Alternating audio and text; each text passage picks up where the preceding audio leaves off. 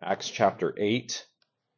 We're going to see the story of a man named Simon. The Bible calls him Simon the sorcerer. And we're going to see how he did not have genuine faith, even though he said he believed, and he had actually even been baptized. But there was such an enormous thing that happened in his life and things that he said that the Apostle Peter very clearly told him, you need to repent and you need to get saved. You've not been saved yet. And so we have to have that foundation of saving faith, of being born again, before these next points will apply to us of living by faith.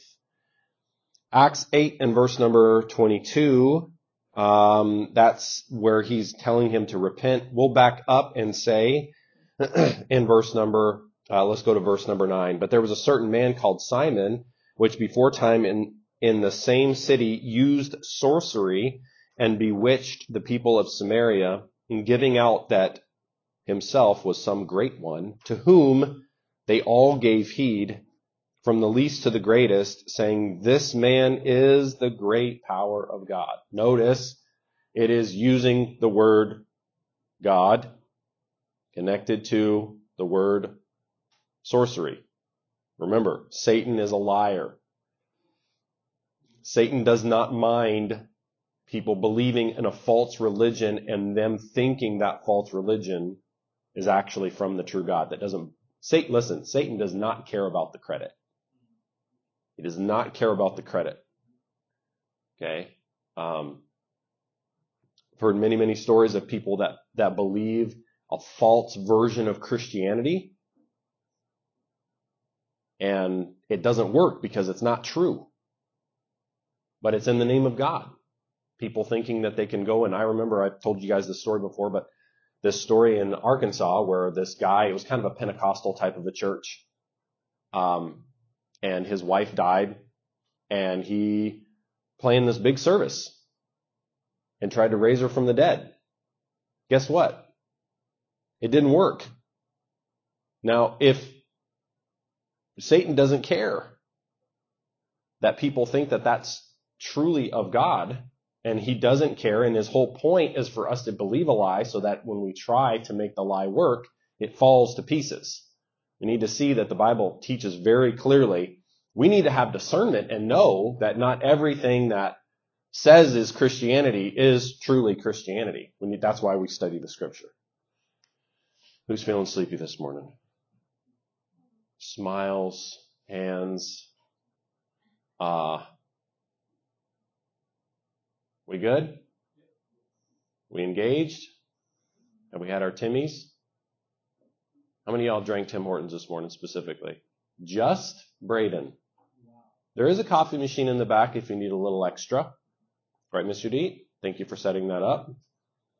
I'm sorry? Oh, it's hot in here? Yeah. He's wearing a thick, flannel shirt, so it's basically wintertime. What's that? Yeah. It's good. So we understand there's a difference between saying that we're saved and actually having that fruit. And we'll talk about that here in just a moment. And so he is saying that he was believing in God and that he had the power of God, but it was sorcery, meaning that there is an active power of Satan here in the world, right? That's what it's saying. Notice it says in verse number 11, and to him they had regard because that of a long time he had bewitched them with sorceries, lied and tricked them with these tricks and these sorceries. Again, telling them this is from God. So notice already there's some confusion here. And then here comes verse number 12, here comes Philip. But when they believed Philip preaching the things, the people in the town, concerning the kingdom of God and the name of Jesus Christ, they were baptized, both men and women.